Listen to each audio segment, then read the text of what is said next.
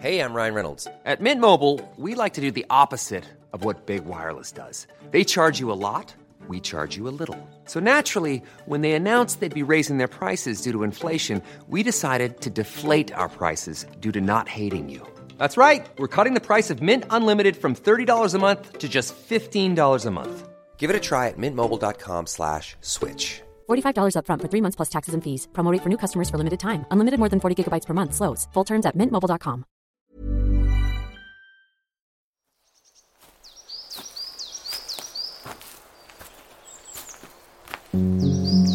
Hello everyone, welcome to part 3 of the Stogcast. It's wonderful to have Katie here. We are wandering on Christmas Day. We're not really, it isn't on Christmas Day, but I'd be very honoured if you were with me on Christmas Day, but you'll be with your family and so on. So, and whether you're listening on Christmas Day or another day, listen, we're very grateful to have you and I hope you enjoy this third part.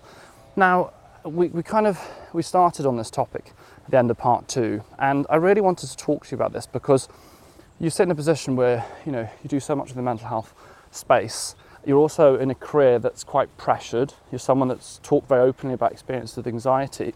And then when you add in really quite difficult topics, let's be honest, I wonder how you kind of manage that. So I just wondered, perhaps to set the scene a little bit. You're from Manchester, actually producer Charlie's from Manchester as well. And very sadly, it was back in 2017, wasn't it? It was the Manchester Arena bombings where 22 victims, 22 people were killed. The assailant also died during that as well. And you made a docu-series about that, an audio docu-series about that. So I just wondered if you could kind of set the scene as to, what that was actually like, what you were hoping to achieve within that series, and the reality of some of the things that you heard.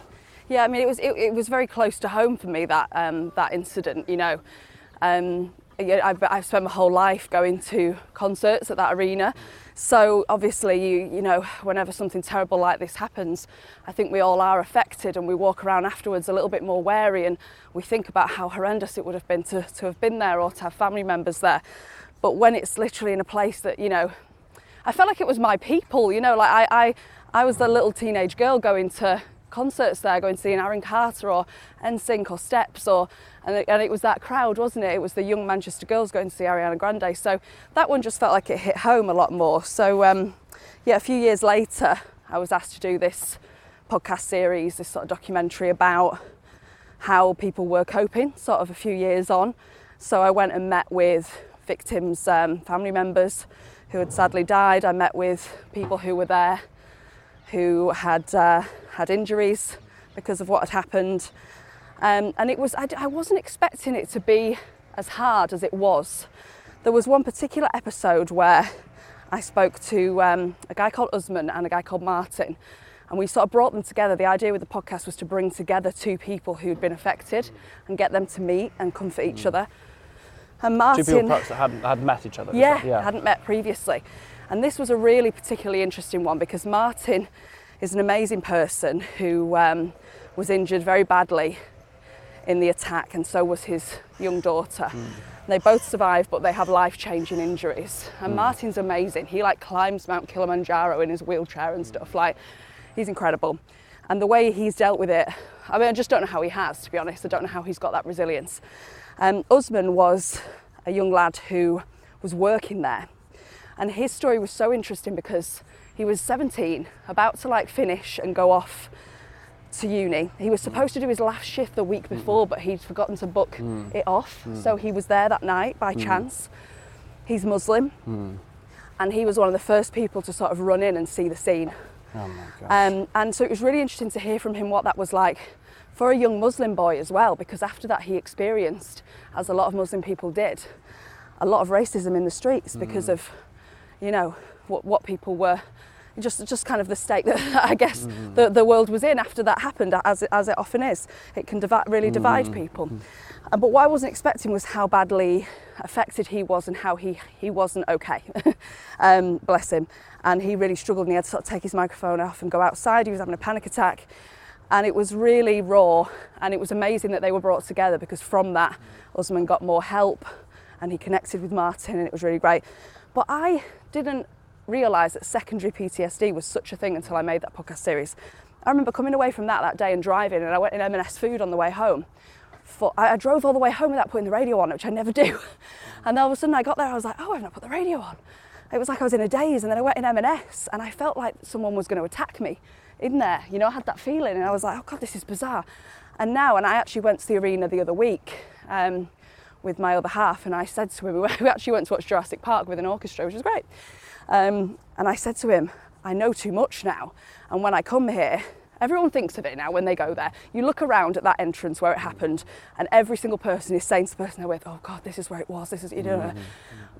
And I'd been a few times before making this podcast series, but now I go back and I'm so tense because I know too much. I know the details, I know where the bomber was, I know where such a thing happened, you know, and I've got a real secondary PTSD from it. And that to me is staggering. It's really helped me have empathy for people who have PTSD, because if that's how I feel just hearing about it, what must it be like when you've been in those situations? I can't imagine it.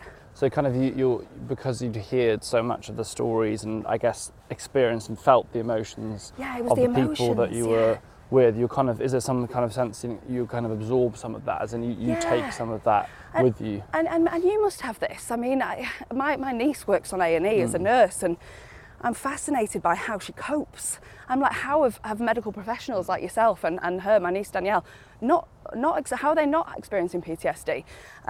But what I find interesting with her is it's not the gore that affects her. It's not the body parts. No. It's not the operations and the blood and all that. It's the emotions. Her hardest days are when she's had this emotional connection with a loved one who's maybe lost somebody, and she's had to give them the news, and it's that it's the trauma from the emotion. I think the worst, like I said, the worst thing, I think the worst thing that's difficult. I think one of the worst parts of working throughout the pandemic in Lewisham, we were absolutely hammered.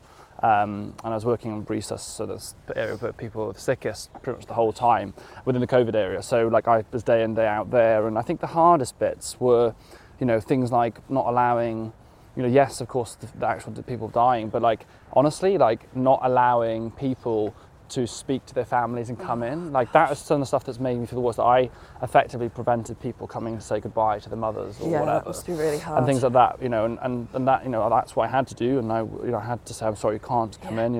But we'll, we did things like got iPads and things so you can, call people. But literally, people were saying goodbye to each other over an iPad. Oh, gosh. And then that was very much a day in day out thing. I think that's probably some of the worst parts of it, where people would think that the actual physical aspect of people dying was the hardest part, which is interesting. So I kind of, to some sense, kind of relate to that. But I guess secondary PTSD, though, it's not really something people talk about a lot. And I this is where, interestingly, coming on to I guess information and kind of protecting sometimes your own mental health, it can be a real challenge in the modern day, because in the past, say like something happens in the news, it's in the papers. If you don't buy that paper, you probably won't see it. Yeah.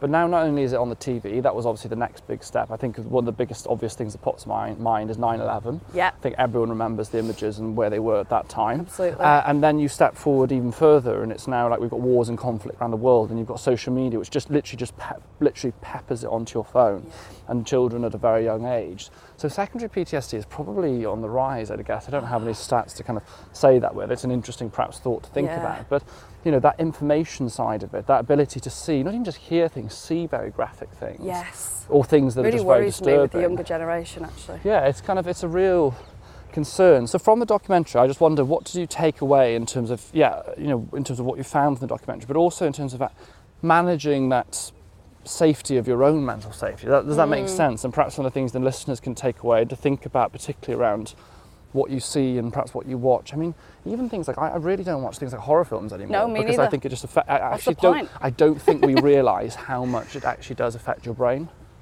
I completely agree, and I really feel like social media needs to do a bit more. Social media platforms. Bizarre how things happen in life, isn't it? My niece was actually on the Rambler when the terrorist attack happened there. Yes. And she was phoning me and locked down in a restaurant.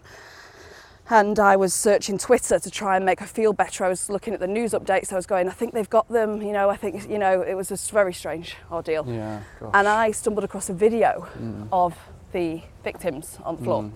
And I watched it, and it was so very soon they hadn't been taken down. And I cannot tell you how much that affected me. And I cannot stress to people enough, do not look for that stuff. And it really worries me, like if I have kids, I just don't know how as a parent you monitor this, but I cannot stress to you enough how much you should not watch that stuff. Like, I've worked with people who work in child protection who've seen really terrible videos as grown men and have been so badly affected by it. Don't think I'm big enough and brave enough. Don't let that, we've all got that in us, haven't we? We've all got that drive past a car crash and look thing in us, that sort of curiosity killed cats. Yes, exactly. Yeah, that sadistic curiosity in us. But I cannot stress to you enough how much that can really affect you. Please protect yourself. Don't go looking for it. There's certain things we hopefully don't ever have to see in our lives, so protect yourself from that. I think I'm probably really bad at practicing what I preach, as I'm sure most people are, as I'm sure, A&E doctors are as well. Looking after everyone else, but not necessarily looking after yourself. But I think it's about having that toolkit in place and talking to people about it, so I was able to come home from making that documentary and talk to my other half about it and probably pass some of it on to him as well. But, each time you're passing that on, it's getting less great, I think. So talk to people, share that information. Weirdly, I thought the thing I'd struggle with the most training to be a counsellor, because I've been doing a placement with the NHS, I thought I would really take people's problems home with me. Because I'm the type of person that goes in Tesco and sees an old man and then worries about him all the way home. I'm like, is he okay? Does he have a wife? Is he lonely? I don't even know him. My other half will be like, you don't know anything about him. He might be a horrible man. Or you might go home and have like 20, you might have 20 friends, 20 wives. You might have 20 wives. He might be perfectly happy, Or I eat alone in restaurants all the time when I'm away for work. I see someone else alone in a restaurant. I'm like, are they okay? So I thought, gosh, you're really going to struggle hearing people's problems. And I haven't. And I think the reason I haven't, my mum worries, I'll go and see her sometimes after a down placement. She'll go, are you okay? You're not taking it home with you? And I think the reason I haven't is because I'm helping them. So I think that can also be the answer as well sometimes, do what you can within your powers. So if you are struggling at the moment, seeing events in the news, do the little amount that you can, whether that's donating, whether that's signing petitions, whether that's sort of sharing information, whether that's educating your children or people in your life. Do your bit and then separate yourself from it, protect yourself. Yeah. I don't watch the news at night. I can watch the 6 o'clock news, but I can't watch the 10 o'clock news. Yeah.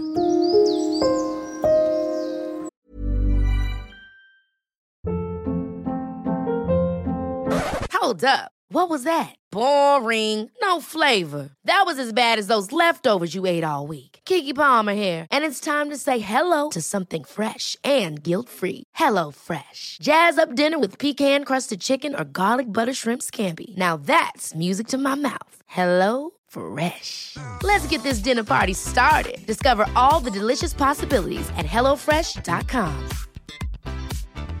Hiring for your small business? If you're not looking for professionals on LinkedIn, you're looking in the wrong place. That's like looking for your car keys in a fish tank. LinkedIn helps you hire professionals you can't find anywhere else, even those who aren't actively searching for a new job but might be open to the perfect role. In a given month, over 70% of LinkedIn users don't even visit other leading job sites. So start looking in the right place. With LinkedIn, you can hire professionals like a professional. Post your free job on linkedin.com/achieve today.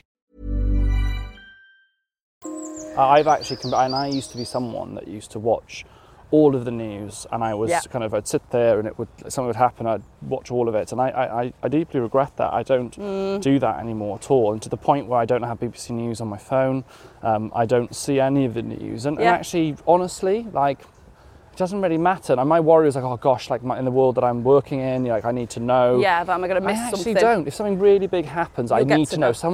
If something really important happens that I need to know, someone will tell me. Yeah, you'll get to know. And if it's within the mental health space, I'll get an email saying these things happened or whatever it is. I'll find out. It's not. Most of the stuff that I'm seeing and hearing is not actually helpful at all. I mean that not in terms of a selfish sense, but me knowing doesn't actually help.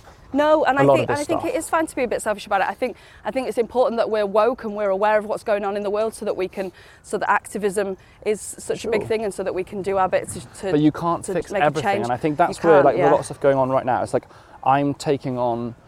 I'm not saying this individually think I've assigned the role of taking mental health. I'm not saying that at all. But in my own life, in my own space, in my own being, my thing that I want to work at and I feel I can add the most value to is mental health. Yes. Therefore, trying to take on everything is not actually going to help anyone. I'm a big believer of like, you try and do everything, you don't do anything. And sometimes it is someone else's turn or job to try and take something on. Does that make sense? Absolutely. Sometimes it is, someone else is better placed than you. Someone else is able, either because they have the voice to do it, or the understanding, or whatever it is.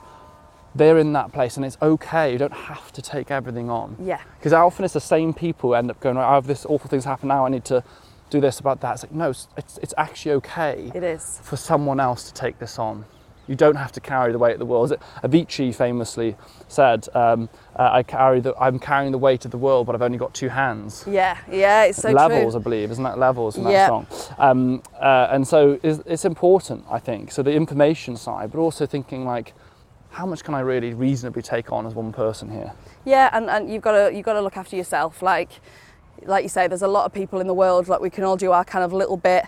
But if you're the type of person who like me, really suffers with anxiety, and you know that that's going to have a detrimental effect, you're not going to be able to help people if you're not in a good state. It's the putting the oxygen mask on before you help anyone else, isn't it? If you've not got the oxygen because you are piling too much on yourself, you're not going to be much help anyway. Absolutely. So look after number one first, and then you're going to help everyone else. Well, I think that's a great life hack to move on to a health fact of the week. Put your oxygen mask on, look after yourself, have your boundaries, and if this time of year is difficult, then having a time that's not okay, that you don't feel great, is absolutely fine. Just surround yourself with good people and look after yourself. Let's do that fact of the week then, shall we? So, health fact of the week. In a Young Minds Commission survey by Census Wide, 67% of young people said that they would prefer to be able to access mental health support without going to see their GP, but 53% said they don't know how else to access this help. So I think this makes a lot of sense given what I've seen and heard, and I've seen some of these surveys in the past anyway, that often big thing for young people is like barriers of access to treatment. Sometimes those things aren't necessarily physical barriers. They are multiple people and adults they have to kind of speak to and go through to access the help. What we know is that young people actually want, need and should have help easily available and as direct as possible, isn't it? And that's where like the early support hubs are very important, or a place to be is another counsellors that are in schools. It's speaking to 3 or 4 different adults like a GP to get through to help. Yeah. That creates such a barrier, doesn't it? I mean, it does, because also you hate that when you're a teenager, don't you? Like, you get to 16 and your mum says, you can ring and make your own doctor's appointment. You're like, no, don't make me speak to another human being. Yeah, especially when you're anxious. Famously, millennials and below, millennials and Gen Z, we hate phone calls. We don't want to speak to another human being. Which is why like tech services like Shout are so amazing, because Shout are a great example of tech services. You can Google them to get the number. I can't remember. You can do it quietly and privately as well. If your family are the problem and they're in the other room, it's okay because you can text. I think those services are really important. So I think educating people about where they can get support is important, because the second half of that kind of fact was around people not knowing where to go. And I'd say if you can remember one place, remember Hub of Hope. Hub of Hope is an online directory. Just search Hub of Hope, put in your postcode, and it'll tell you what support's available, where you are, what they do, how you access them. Because do you know what? There is actually a lot of support, both charity and otherwise. But if you don't know about the support, it might as well not exist. That sounds brutal, but like if you're someone that's struggling right now and you don't know where to go, well, it doesn't exist, does it? No. For you. So that's why having just understanding at least one place you can go that opens that gateway, if you like, to all the support is an important thing. Yeah, Hub of Hope is absolutely amazing. I think it's fantastic. And likewise on the BBC, we have a page called Action Line. Yeah. So it's like bbc.co.uk/action line.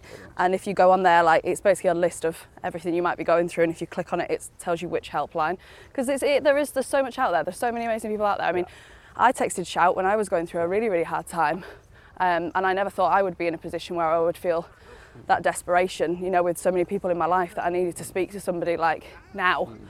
But I did, and it's just incredible. Thank God for the people who do that. Yeah, absolutely, and perhaps that's a nice opportunity to say thank you to everyone that does provide the support, whether in the charity sector or you work in the NHS or whatever. Like, just thank you for supporting people, especially this time of year, around winter and so on. It can be really hard for people, and you're saving lives really. So thank you. Absolutely. Well, Katie, thank you so much for joining me on that. What was? Oh my God, a rat just hit my foot! Did it run past you? A rat hit! We love bits of the Stormcast. That's how ending the Stormcast, not on a thing. There's a massive rat hit. I'm not okay. Did a rat just pass by you? It hit my foot with force. Did you not hear it? No. I bet you could hear that on the podcast. Do you know what? We've had several things happen on the Stompcast. That was the weirdest thing that's ever happened to me. That's the first rat. Emma's been stung by a wasp. Charlie's actually evaded anything. I've dislocated my shoulder, and you've been smashed by a rat. That was weird. What a way to end the Stompcast. I hope you're not eating your Christmas dinner, guys, while we just had a rat. Oh my God. Do you know what it was like? It was like one of those toy ones that you get that you wind up, like the way it was it's a moving. toy. It's a prank, it's a TikTok prank. Someone's going to jump out. Do you know that's my first London rat?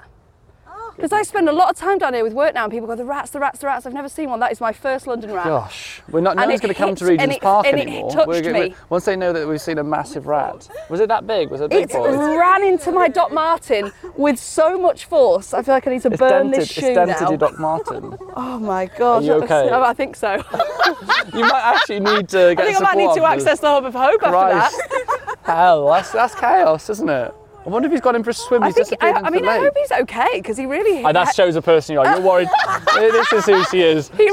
She's traumatised at first, and she's God, I actually really worry. He really headbutted You're my driving Doc home Martin. now thinking, I hope that bloody rat's Because I tell you what, a Doc Martin is like an army boot. Like, and he headbutted Thank it. God for Doc Martens. You might have been in trouble otherwise. Imagine if you had flip-flops on. Imagine it was summer. What if it's summer and your sandals? There's another reason why winter's better than summer. You'd have to wash your foot down before you get on the tube. Actually, there's enough rats on there. That was so traumatic. Goodness me. Well, on that ridiculous note, I know that's terrible. So thank you so much for joining us on the Stompcast. Join us on Behind the Stomp if you want to hear me and producer Charlie now just reflecting on rats, to be honest, rat situations. We'll see you there. You can subscribe to that on free trial on Apple Podcasts. Again, thank you so much, Katie. That's so funny. What a happy note to end on. Is it happy? I don't really know. Yeah, well, it's an eventful end. It's an eventful end. Thank you so much. Take care, everyone. Look after yourselves. Happy New Year. Merry Christmas and goodbye.